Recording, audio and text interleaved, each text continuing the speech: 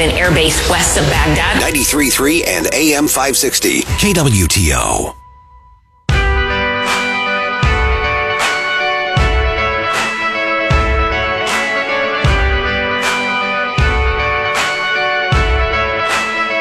This is the Elijah Haahr Show.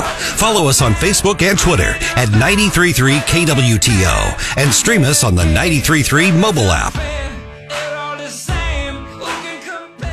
Good afternoon and welcome to this episode of Where in the World is Elijah Haahr? But it's no fun because we already know. We already know it's boring, and it sucks even more that he's doing a good deed. He's doing a good deed. He is, and that's not fun for any of us. Well, it's good. It's fun for him. Yeah, I guess, but I wish he was like cutting backroom deals or something, you know? Greasing the palms of elected officials or maybe just showing them the better way to get things done, you know, with all of his experience. Exactly. Well, welcome to the Elijah Haahr Show. The Friday edition of Where in the World is Elijah Haahr. He is off doing mission work, and so proud of him for being able to do that. My name's Bradley Allen Jackson. I'm back in here for the third day in a row, and I will have a hiatus. You will get back to the new normalcy, and then be Elijah Haahr back in the studio next Tuesday. Next Monday, we have the best of Elijah Haahr. I believe, is that right, Garrett?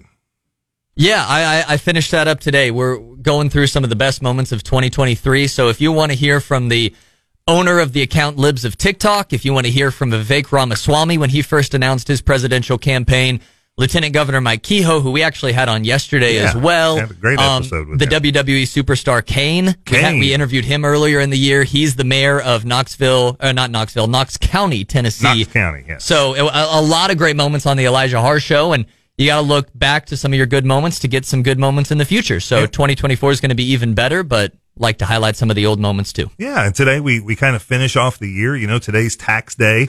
Got to get your taxes paid today. If you don't get them paid today in person, they've got to be postmarked by the 31st, you know, or you're going to be late and you'll pay that big, huge penalty. It's not really a big penalty, but, you know, it is a penalty. So they get enough of our money. We hate to give them any extra. But we do have a great guest on today. I believe he's on the line. He is your congressman. He's my congressman. I'm proud to have him working on our behalf up in the swamp of Washington, D.C.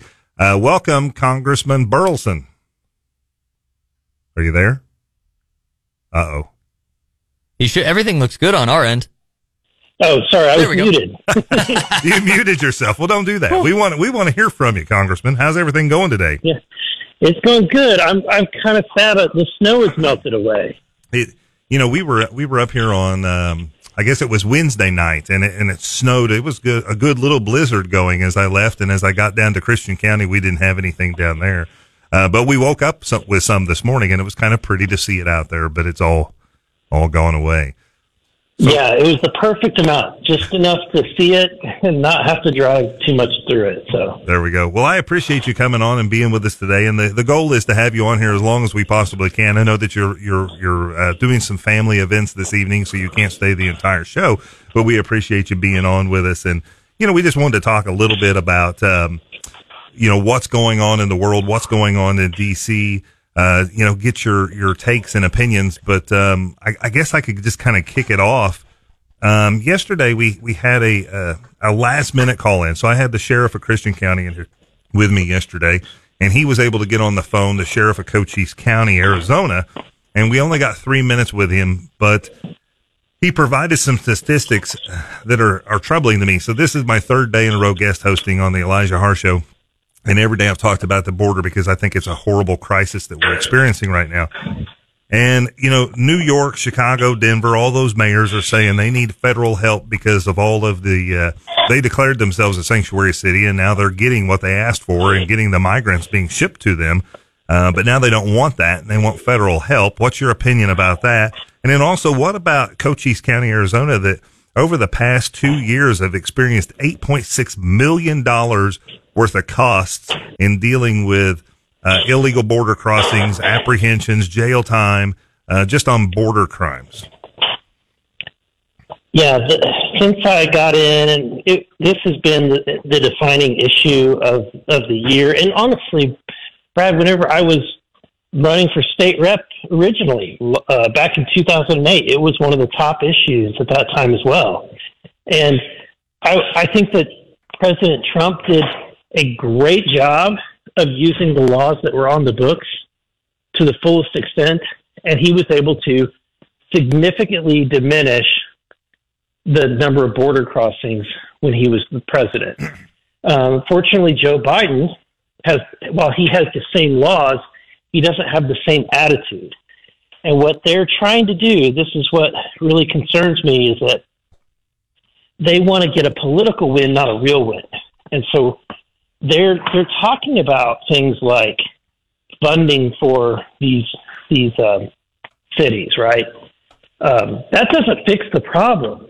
It actually probably will make it worse. If these cities are, and the government has more money to process people, it just means that they're going to process more people. And the impact, as you said, on the community is unbelievable. Not just the government. You have the healthcare system that's being strained. You have the education. All the schools are being strained with new students. And I mean, sadly, and I'll just be blunt, students that don't speak the same language, which creates an added cost and a barrier, right? Oh, absolutely. And an additional burden on the school district. So the question is, how do you fix it? And I think you fix it by enforcing laws that are on the books, and Joe Biden clearly doesn't want to do that. Well, I think that's very much a big problem. I'm familiar, in my little neck of the woods, Ozark, Missouri. That's the school district where my child goes, and I stay pretty engaged there. And at a meeting about 2 months ago, they were talking about where they are as a district, and one of the biggest challenges that they have right now is that there are 18 different languages being spoken inside that school district. And that puts a huge strain, trying to educate students. That's their job. That's what they have to do. Students are being brought into the system and they speak one language, or they try to only speak one language, whatever benefits them at the time, how kids can be, no habla inglés. But 18 different languages in a school district, that's a hard thing to accommodate. It really is. And when you look at what's happening on the border, I went and visited the border. I went to Del Rio and Eagle Pass and spoke with the Customs Border Patrol. I spoke with the local officials, and what you learn is that things have these last few years under Joe Biden, it's become startling how many people that are coming across the border that are not, they're not from Mexico. Many of them are not even from South America. They're from China or from all the countries of the world have figured out that they can go to Mexico, pay the cartels to smuggle them into the United States. And so we're getting overrun by people from all language groups. Yeah, and which causes a lot of problems. And that scares me on a point of just thinking about localized terrorism.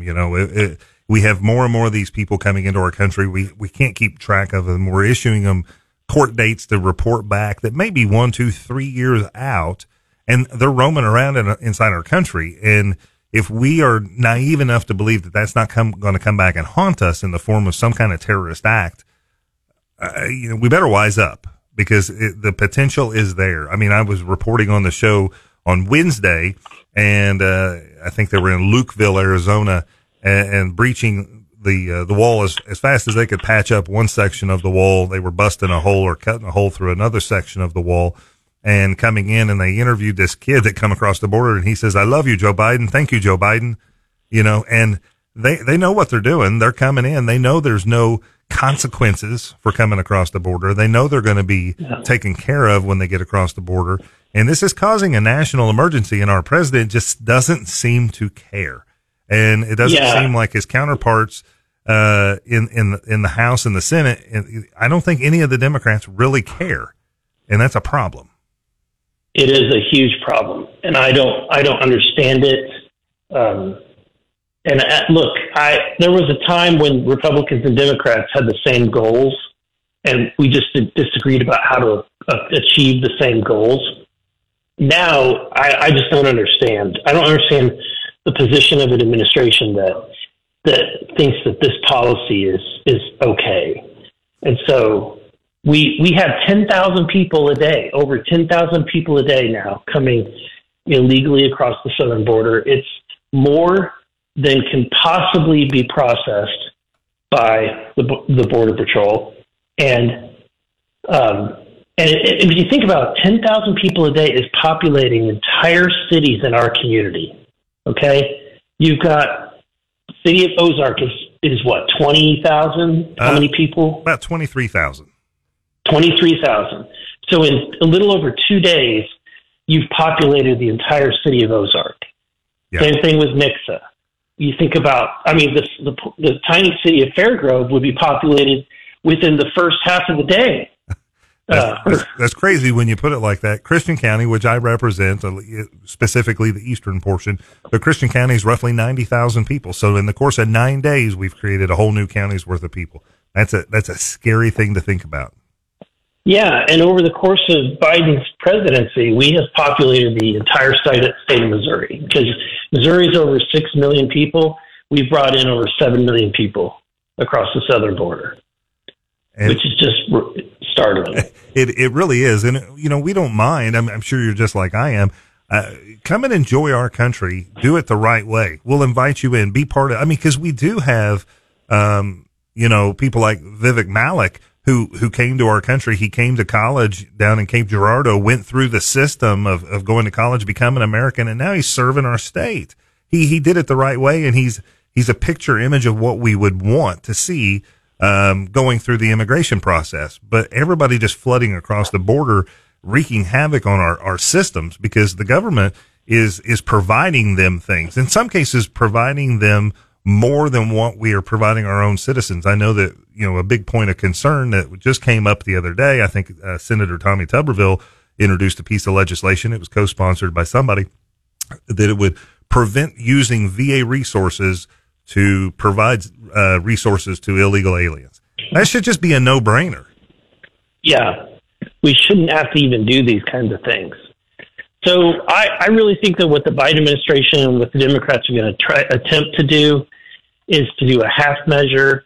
They don't really want to fix it. They want to keep the discretion that they currently have, where they just turn on the faucet when they want to.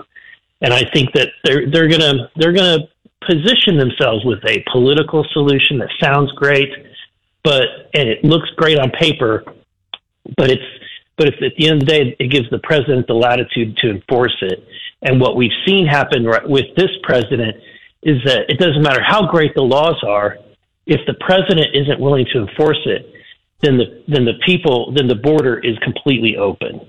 To your point, when you said people are they're tunneling through or breaking through the walls as they're building up new walls, it doesn't matter how great of a wall you have if you're not punishing people for damaging the wall or getting on this side of the wall. So in my opinion, I want to see real results.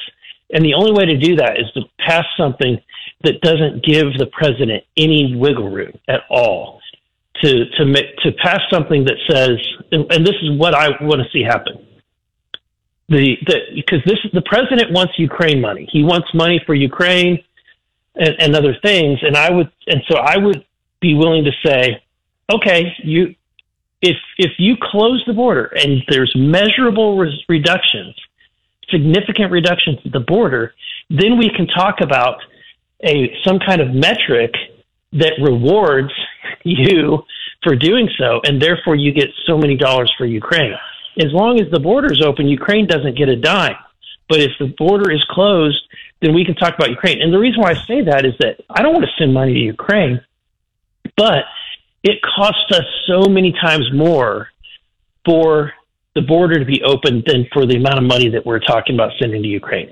Each year we spend almost $500 billion a year in the costs of the burdens, as we've talked about, the strain on our systems, on our welfare systems, on our hospitals. It costs us nearly $500 billion, which is a fraction of the amount of money that would end up being sent to Ukraine. So while I don't want to send money to Ukraine, it's what the Democrat administration wants. And as you know, in politics, sometimes you have to figure out what the other side wants and leverage it. Well, it seems like what you're proposing, this is Garrett, I'm the producer here, but it seems like what you're proposing is like what my mom proposed to me when I was 14 of if you get all your chores done here at home, then you can talk about going over to a friend's house. It seems like you're trying to set up a system like that. It is. And is that me? What's that? I'm hearing a beeping. Oh, no, it's not coming from our side that I believe. Okay, well, maybe I need to call you back. Is it Let bad? me call you right back. All right. That's just in time for our first break of the hour, too. That's perfect. That's perfect, Congressman. If you'll call us right back, we're going to go ahead and go to break right now. You've been listening to the Elijah Haahr Show with Bradley Allen Jackson and our Congressman Eric Burlison on KWTO AM 560 and 93.3 on your FM dial.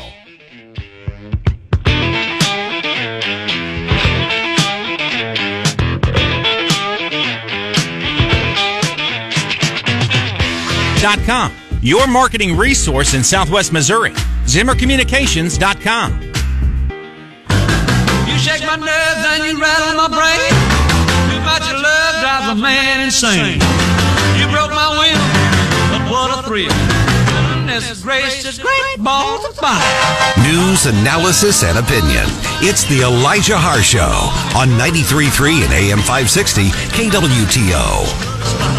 Goodness gracious, great balls of fire. Well, it's not Elvis, but it's good. It's Jerry Lee Lewis. Came from the same place, Sun Studios, Memphis, Tennessee. So I'm good with that.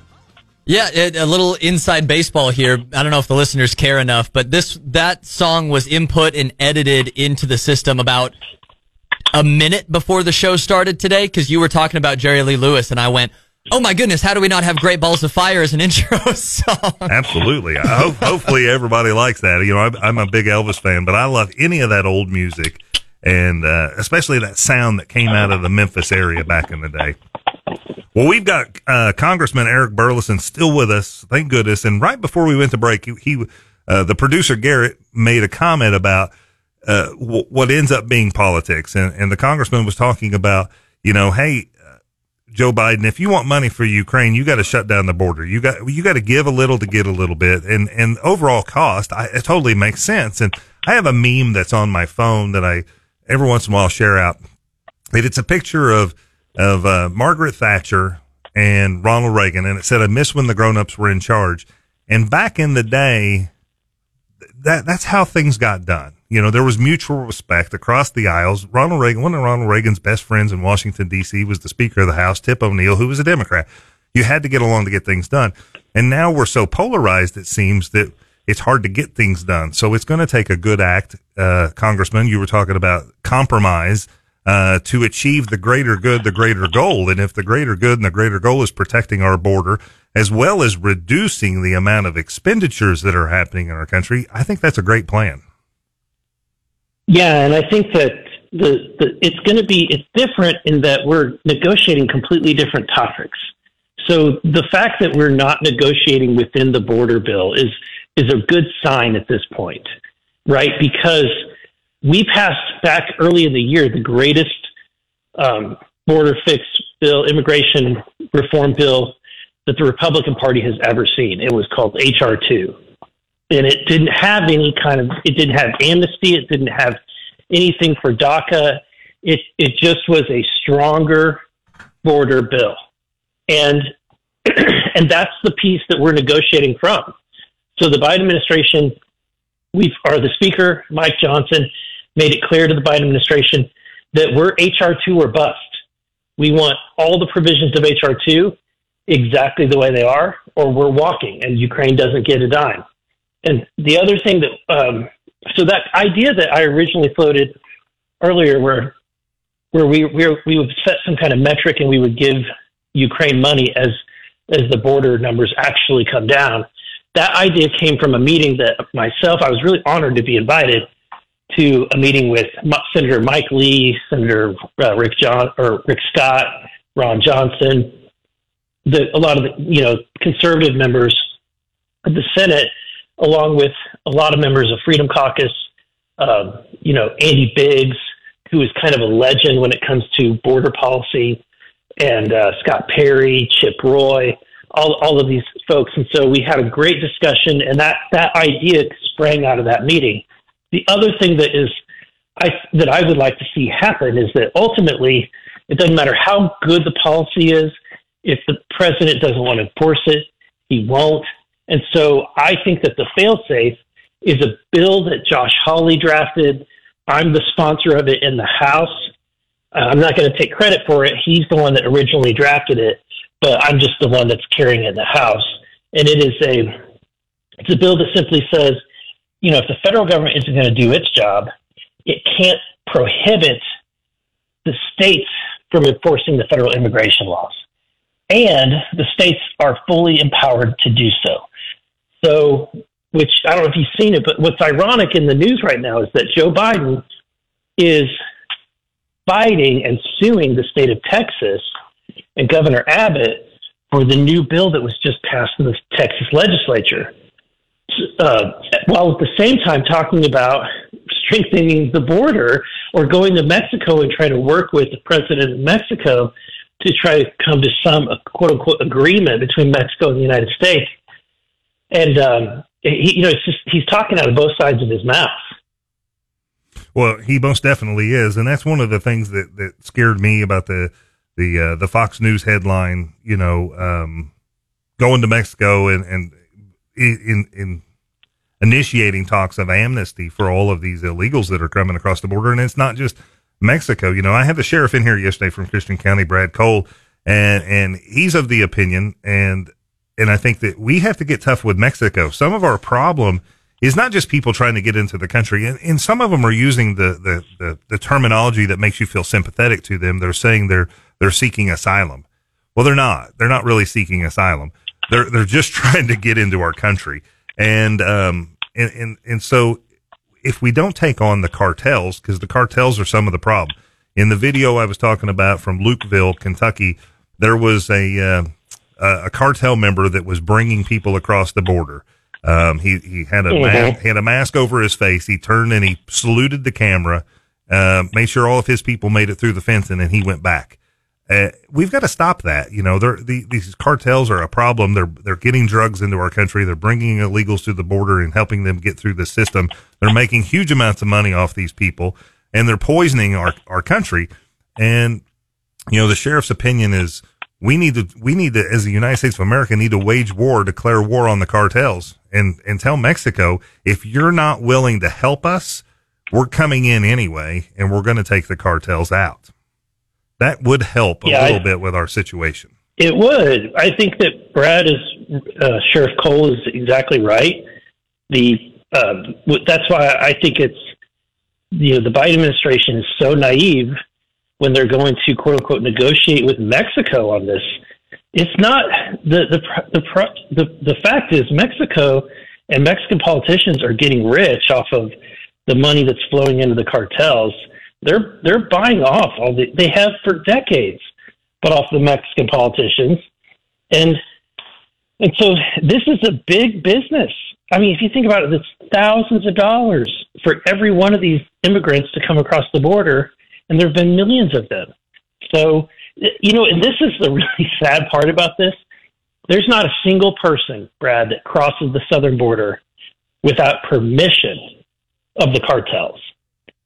But the United States, so they can totally have the power to lock down the border or to who decide who comes over. But the United States, which is the most powerful country in the world, doesn't. That should tell you something. That's an unbelievable statement that you just made, and it's 100% accurate. I mean, we could solve this problem with just a couple of threats, but no one's scared of Joe Biden. I think we were in a totally different position for 4 years under Donald Trump.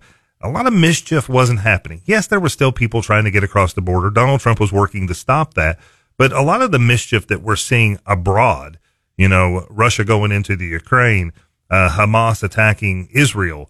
China basically just said the other day to the president, hey, we're going to take China, or we're going to take Taiwan. As soon as we're ready, we're taking Taiwan. Be fair warned. That didn't happen under Donald Trump because we were showing a sense of strength as a country, and we just don't have that strength anymore. Nobody's scared of America, and they should be. We are still, the greatest country on the planet. We are still the greatest government that there is. We should have the strongest military. Unfortunately, that's not been a priority over the past 3 years. I think recruitment in our military is down 40,000 personnel this year alone. Where are we going? Where are we on the list of strongest countries? Are we still there? Are we losing? Are we slipping? What is your view? Yeah, we're slipping. Thank goodness we still have the world's reserve currency in the U.S. dollar. But to your point, yeah, we are absolutely slipping in our power. We have been for the last decade against China. I think that the United States luckily has sprung out of the COVID experience faster than other countries have, so that has been good for the United States. Some of these tariffs that were implemented against China have harmed China. It's a little bit economically. So we're still the predominant country on the planet, but our influence and our size has greatly diminished. We're definitely becoming a smaller actor on the world stage. Yeah, and that's a scary thing for me. I think the number I saw the other day was our military has not been this small since before Pearl Harbor, so 1941. That's a scary thing, because we have all these different conflicts, the potential conflicts and current conflicts. We can't even control our own border. Where does that lead us? And when you look at the number of people that are coming across our border, they're predominantly men in their, teens, 20s, 30s. There's not very many women coming across the border. They're of all nationalities. I think in California the other day, they had 30 or 40 that they had apprehended, all Chinese. We're setting ourselves up for almost destruction from within. And I applaud you for all you're doing to try to help correct this at the federal level against the administration that it seems just doesn't care. And it blows my mind. So I'm going to tell this story. A good friend of mine told me years ago that the liberals and the Democrats, and I consider them two different groups, their goal is to completely tear down our country and our way of life and our government and rebuild it. And I always thought he was crazy.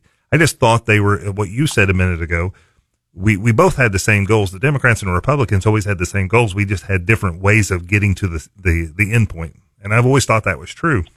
But over the past couple of years, I'm starting to believe my friend may be right, that the liberals are really trying to tear down our way of government, our way of life, and rebuild it in a new style. And they don't care what they have to do to get to that point. Would you agree with that statement?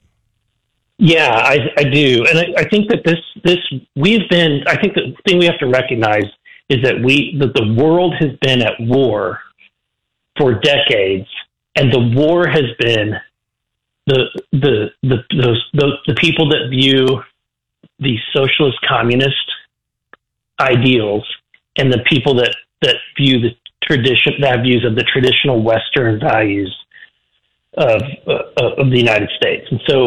And they are at complete conflict with one another. So when you have, that's why in communist China, where there are no property rights, where the federal government determines all, people don't have free speech, all of that is all controlled by central power, by the government. People derive their power from the government. In the United States, government derives its power from the people. Power is originated in the individual, and then they cede their power to the person that they elect for a period of time. That is a complete anathema. Those things cannot work together. They are oil and water. And so Reagan and other previous administrations saw that and rightfully declared war against communism. Mm-hmm. And the posture was an aggressive posture. But right now we're seeing the results of not only communism's impact on South America, and now all of those people are bringing their problems and their issues that resulted from communism into our country. Furthermore, we as a country are experiencing the communism within our own borders from our own people who want to turn our public school systems upside down, who want to change the way that you and I live and operate. They want to turn this nation into a welfare state and a nation that's dependent, where people are dependent on the government and not the other way around. And so that we have been, really, it's been a war against traditional values, freedom of speech, property rights, all of these things that you and I take for granted in America. There's been a war against that for decades. Yeah, I think that makes a lot of sense. You know, I've always been a history buff, and I over the past 5 or 6 years really got into watching and reading a lot of documents and watching documentaries on World War II, the rise of Hitler, and how he started taking away those rights, making people and creating the need for people to be dependent on the government. And once they become dependent on the government, it was easy pickings. You know, he went into Austria, walked in and took over Austria because he had made it so easy for himself, because he got them to be dependent. They thought it was going to be great. They thought it was going to be wonderful. And in some cases it was, until it wasn't.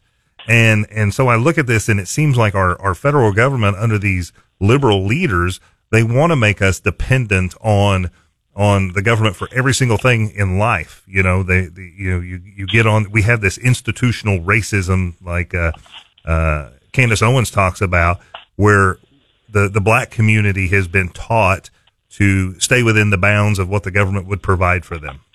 And so they've created this generational poverty or generational dependency on the government.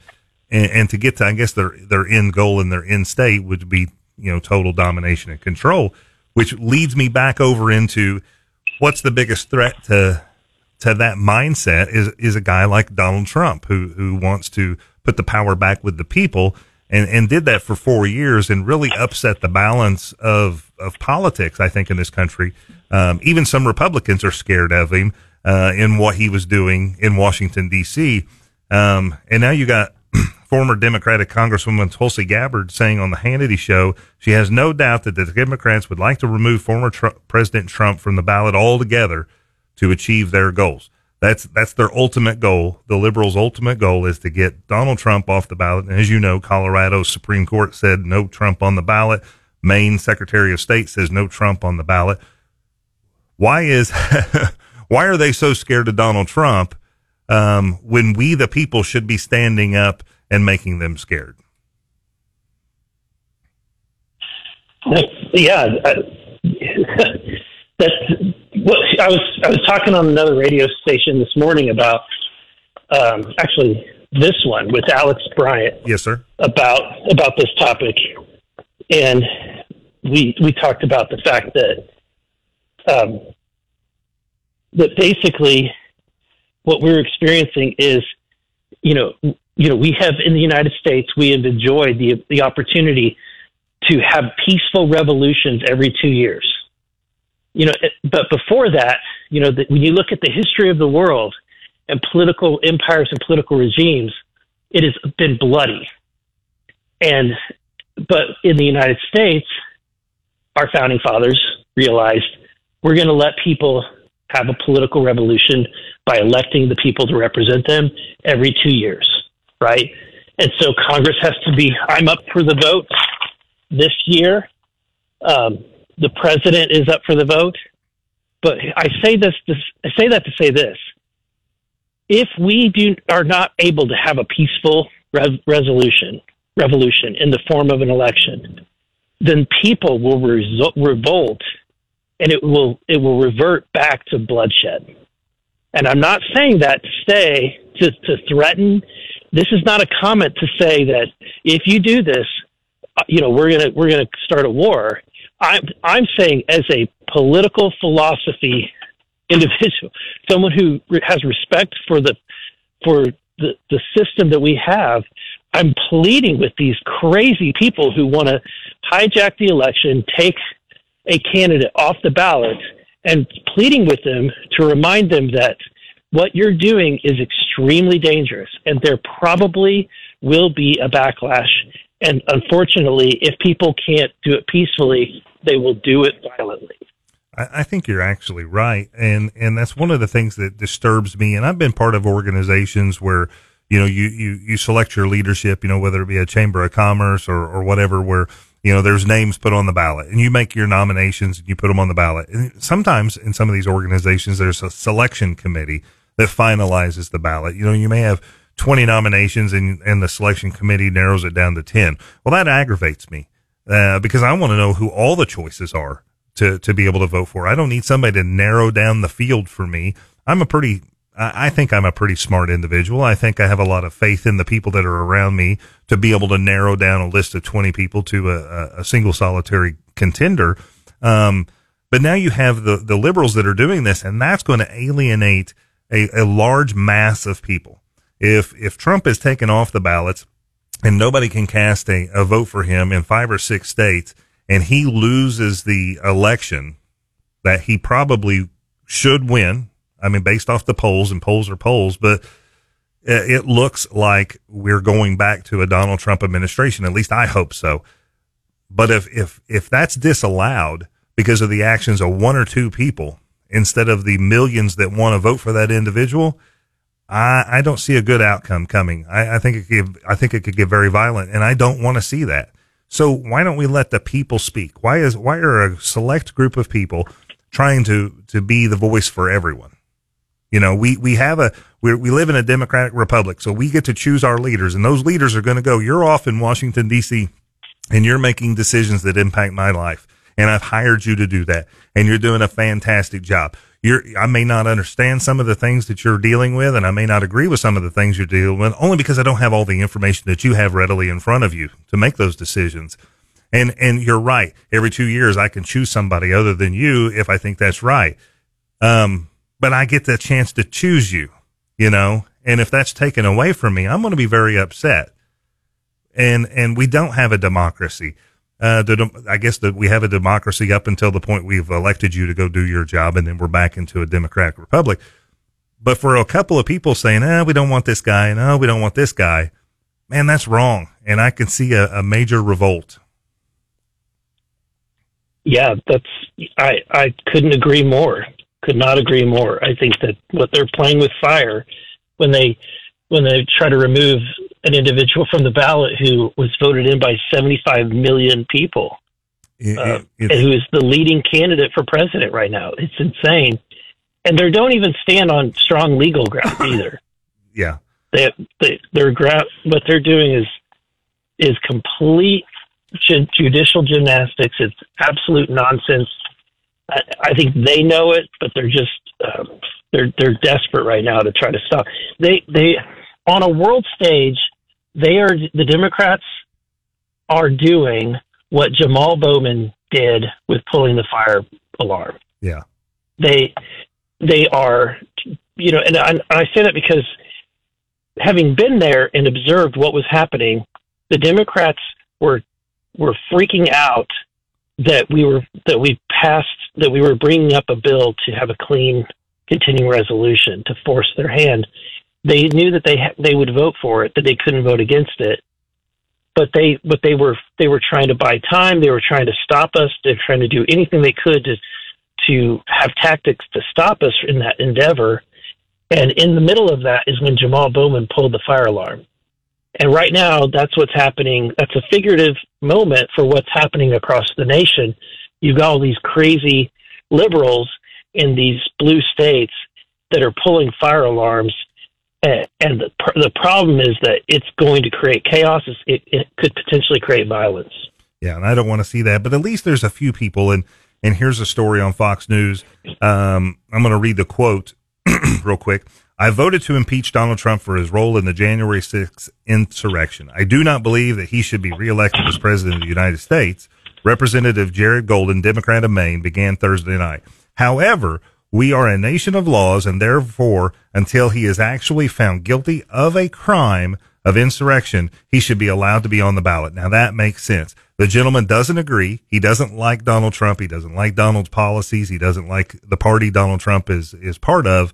But we are a nation of laws, and we must follow those laws. And until he's proven guilty in a court of law, he should remain on the ballot. Now, that makes sense. He voices his objection, and he has the reasoning behind this is why we should do this, because we are a nation of laws. I mean, in Colorado, they cite the 14th Amendment, but in the very first article of the 14th Amendment, it talks about due process. Well, due process hasn't happened. So you're taking an action against Donald Trump saying he was an insurrectionist, which he wasn't, but you're not allowing due process to happen. If he's proven guilty in a court of law, which I don't see how he could be proven guilty in a court of law, then you're convicting somebody of a crime that they haven't been, or you're punishing them for something they haven't been convicted of. It just doesn't make any sense. No, it doesn't make any sense. And to your point, that was a brilliant point, Brad, that the 14th Amendment has been violated in that regard. And so I think that's a pretty brilliant point. Well, thank you. I have moments every once in a while. Hey, thank you, Congressman, for that. Maybe I'll take that as an endorsement. Hey, we're up against a break, but I want you to come back if you're able to. I know that you've got some family business to attend to tonight, but when we come back from the break, if you'll stay with us, I want to give you the opportunity to give us your elevator pitch. Tell us what you've been doing. I won't interrupt at all. Tell us what you've been doing in D.C., what you hope to achieve, what committees you're working on and everything. Will you be able to come back after the break? Yes.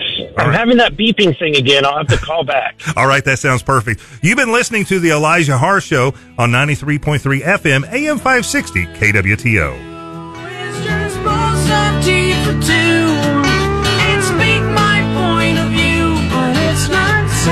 Nicest day of the week in the upper 40s with mostly sunny skies. For Fox 49, I'm meteorologist Tom Schmidt. Coming out of my cage and I've been doing just fine. Gotta be down because I want it all. It started out with a kiss. How did it end up like this? It was only a kiss. It was only a kiss. This is the Elijah Haahr Show with Springfield's premier news, analysis, and opinion on 93.3 and AM 560, the new KWTO. But she's touching his chest now. He takes off her dress now. All right, everybody. We're back on the Elijah Haahr Show, minus Elijah Haahr, but I'm Bradley Jackson. I'm the county commissioner down in Christian County. Got Garrett, the producer, here. For the past 48 minutes, we've had Congressman Burlison on the line. He's back for this final segment, and we've got about 6 minutes before we have to go to break. 5 minutes, 40 seconds. I'm going to leave it all to you, Congressman. Tell us what you've been doing in Washington, D.C., what you hope to be able to do this year, and then tell us a little bit about your upcoming election. Well, I was sworn in after the big voting round about Kevin McCarthy back in January, and that was a complete circus. I think that it was good that we went through the process and we were able to get some rules changes done. And I think to kind of enlighten people about what happened there, whenever I was elected to this Missouri state legislature, I remember that people, a lot of times it would be people that previous legislators would tell us, pay attention to the rules. The rules are everything. Learn the rules. And because if you know the rules, you have power.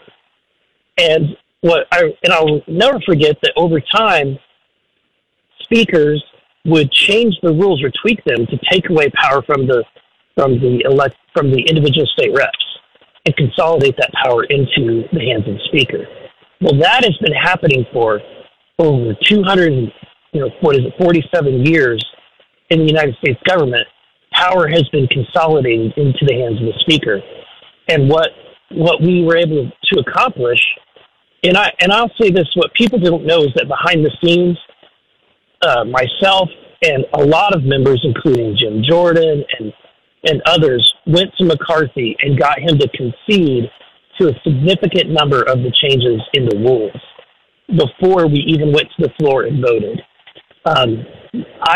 The 20 members that voted against McCarthy, they wanted 100% of everything that they were asking for, that we were asking for in changes. And I was on board with what they were asking for, but I've been in politics long enough to see the other side of this, that you can push leadership too far and they will choose to side with the Democrats and turn on the conservatives. I saw that happen in the Missouri Senate. I didn't want to go through that again. And I felt like the changes that McCarthy was already willing to make accommodated 95% of what we were asking for. And so, to me, a bird in the hand is worth two in the bush. I felt like it was the right thing to do.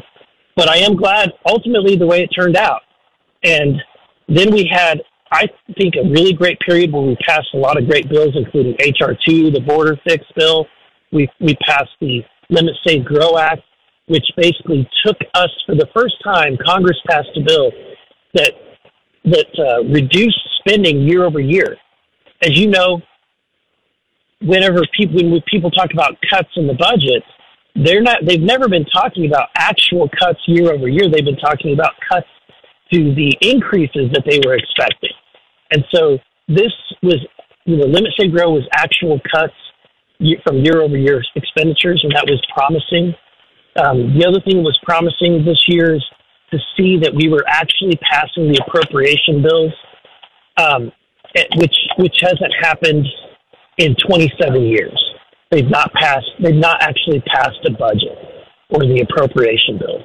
They've just passed these continuing resolutions and omnibus bills, and just continued the previous administration's wasteful spending on programs that have been expired for decades. And so it's really bad, Brad. It's extremely bad up there. But there's a glimmer of hope that we can start course correcting and changing some things. And I would say that while we're not able to do all of it this year because we're in the divided government, it does give me hope that if we take back the White House, that we could be able to start actually moving the ball in the opposite direction.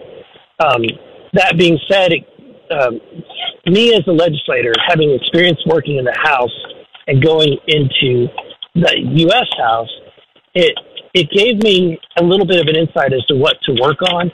So in Congress, the real power is in the purse and the appropriations. And because we were going to go back to the process of regular order and having amendments on bills, appropriation bills, my staff and I dedicated everything to the appropriation bills in the first few months of the year. We identified, working with groups like Heritage Foundation and Russ Vogt and other experts in D.C., we identified 270 line items of complete wasteful spending. Things like funding the World Economic Forum, okay, or things like funding drag shows in Ecuador. So I sent 270 individual letters to the appropriators to defund and reduce spending in these areas. And I'm proud to say that over 80 of my 270 suggestions were put into the appropriation bills that were either passed or getting ready to be passed out of the House. All right, I'm going to have to cut you off there, Congressman. If we can get you to come back, we'd love to have you come back into the next segment in the 5 o'clock hour, but we're up against a hard break. I have no choice but to go and pay the bills right now. You've been listening to the Elijah Haahr Show on AM 560, 93.3 FM, KWTO. Shoot out the sun. Days when we raged, we flew off the page, such damage was done. I made it through, 'cause somebody knew I was meant for someone. So girl, leave your boots by the bed, we ain't leaving this room. Have to do that. Don't miss Mark Patrick Seminars Sunday, February 4th at the Holiday Inn and Suites in Springfield, I-44. Sign up at markpatrickseminars.com. Take an ordinary putty knife and scrape off the old wax ring. Place the new wax ring over the flange, then line up the bolts with the bowl and gently set in place, making sure a proper seal is created with the flange and drain. Next. Dad? Yeah, sweetie. Is that an old plumbing manual? Oh, yeah, honey. We really need to get some new books. Right, do you want me to stop? Nah, I kinda wanna know how it ends. Okay. Tighten the bolts, line up the flushing valve to the opening in the top of the bowl, and secure the tank with a screwdriver and crescent wrench. The smallest moments can have the biggest impact on a child's life. Take time to be a dad today. Call 877